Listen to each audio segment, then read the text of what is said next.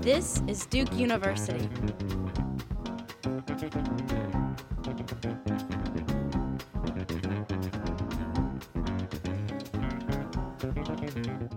During a routine eye exam, Martha Zollicoffer's eye doctor noticed the pressure in her right eye was changing, but further examination didn't turn up a definitive reason for the change. So her doctor sent her to the Duke University Eye Center and Dr. Sanjay Asrani. He used a one-of-a-kind imaging instrument developed at Duke to pinpoint the problem. A narrowing of the passages on the outer edges of her eye was preventing ocular fluid from draining properly. Disease of the cornea had already blinded Mrs. Zollicoffer's left eye years earlier, so preserving healthy sight in her good eye was naturally very important.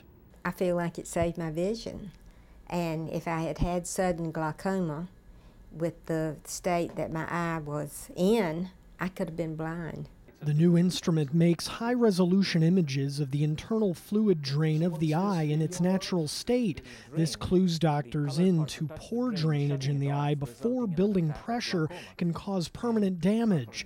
Once the problem is spotted, eye doctors can perform a quick laser procedure to reopen narrowing passageways around the cornea. Narrow-angle glaucoma affects nearly 500,000 people in the U.S. This type of glaucoma has a special importance because early detection can result in decreasing the burden of blindness. It will save a lot of people's vision, and I think that's very important.